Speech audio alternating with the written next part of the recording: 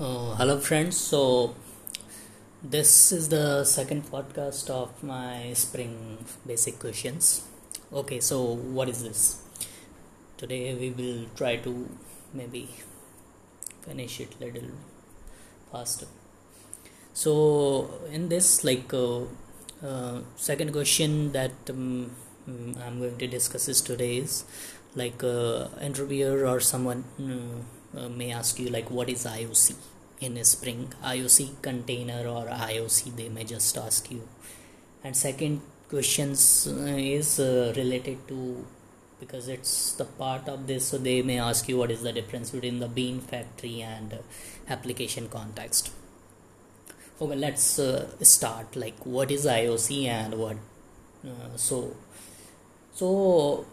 before understanding IOC, as you have to remember, if you have gone through the spring, so what is the configuration? We create one XML file where we give all the configuration of like what for which classes they have to create their beans. So that XML file contains like property tags, property and all the tags where we give for each bean like properties and all. So IOC is the one which is like internally in Spring. What it does, it reads that XML file, and based on that XML file configuration or informations, what it does, it try to instantiate your application class while you run your application. So it instantiate it. Second thing it does is, based on those beans, it configure those objects. It try to configure and it assembles. It also assembles those objects and try to assemble the dependencies between all the objects, like what will the object. So this task is done in actually IOC in Spring, which is like main part of the Spring, though it happens internally, we don't get to know it, like how it's managing and how it's doing that, but this is the main thing that is done in the Spring to make it like loosely covered, or as you might have already know, it creates more by default. It creates like singleton beans, and all beans are like just kind of a object or objects in Spring. They call it like beans. So this is the IOC container. This is the work of IOC container, to manage all those objects and like to instantiate your class. Now there are like two types of IOC containers in Spring.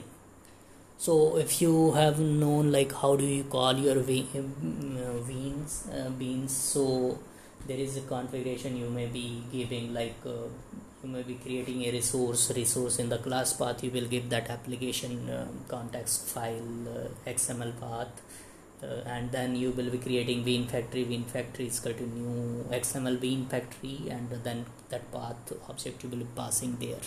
So but in this configuration I will not go much, because this way via audio I don't know whether you will be able to get those configuration if I tell it. For application, another kind of IOCs, so there are two types.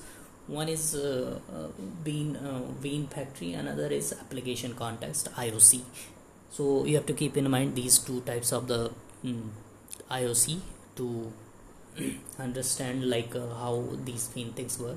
So in application context also, how we initialize it, we give application context is equal to class new class path XML application context dot XML path. So these the implementations of these are done into the class path resources for XML BeanFactory for BeanFactory, but there can be other implementation other than just XML, because there are the other ways of passing bean other than XML.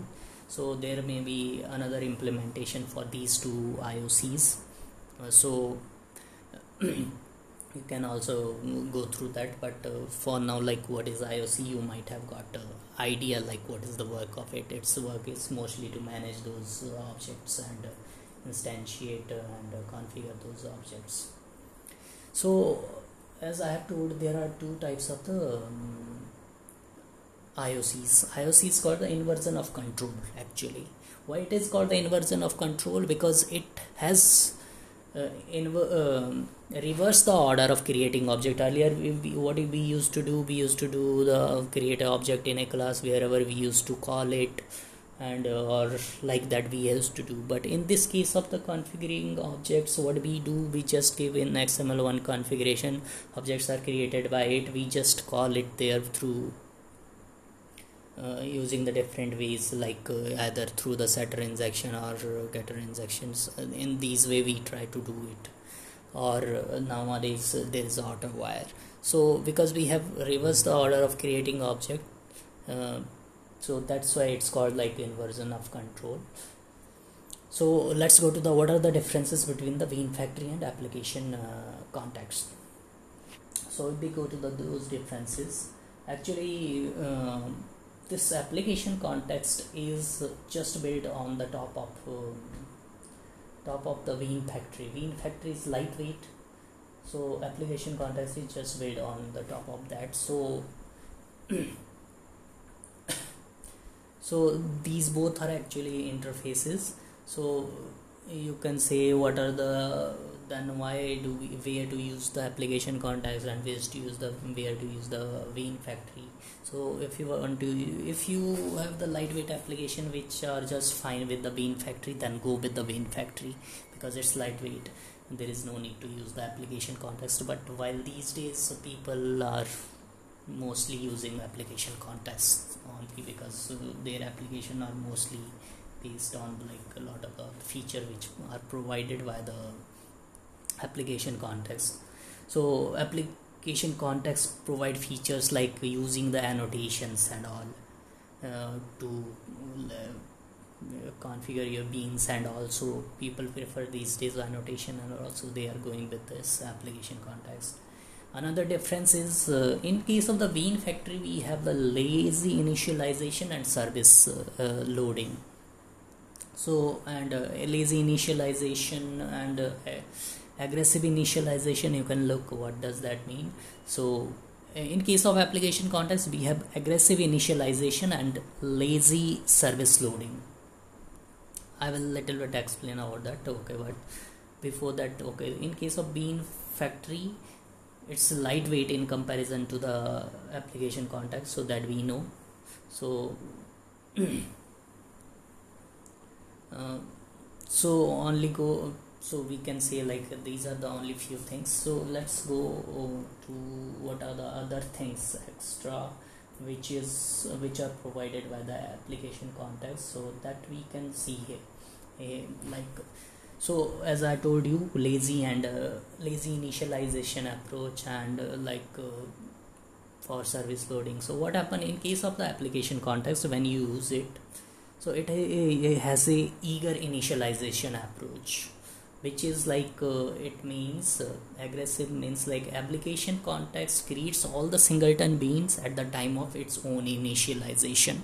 But because service loading is lazy in this case, so whenever we call it or we try to use request that bean, so only that time like service loading and all will happen.